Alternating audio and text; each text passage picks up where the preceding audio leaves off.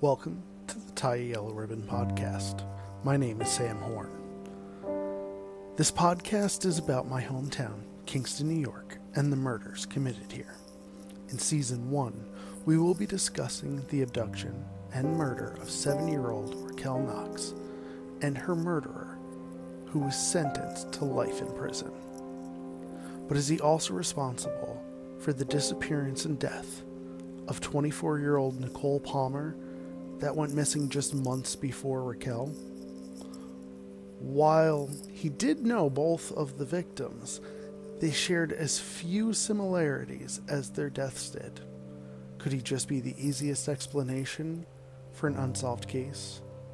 After decades of this case being cold, are the police any closer to charging the killer once and for all?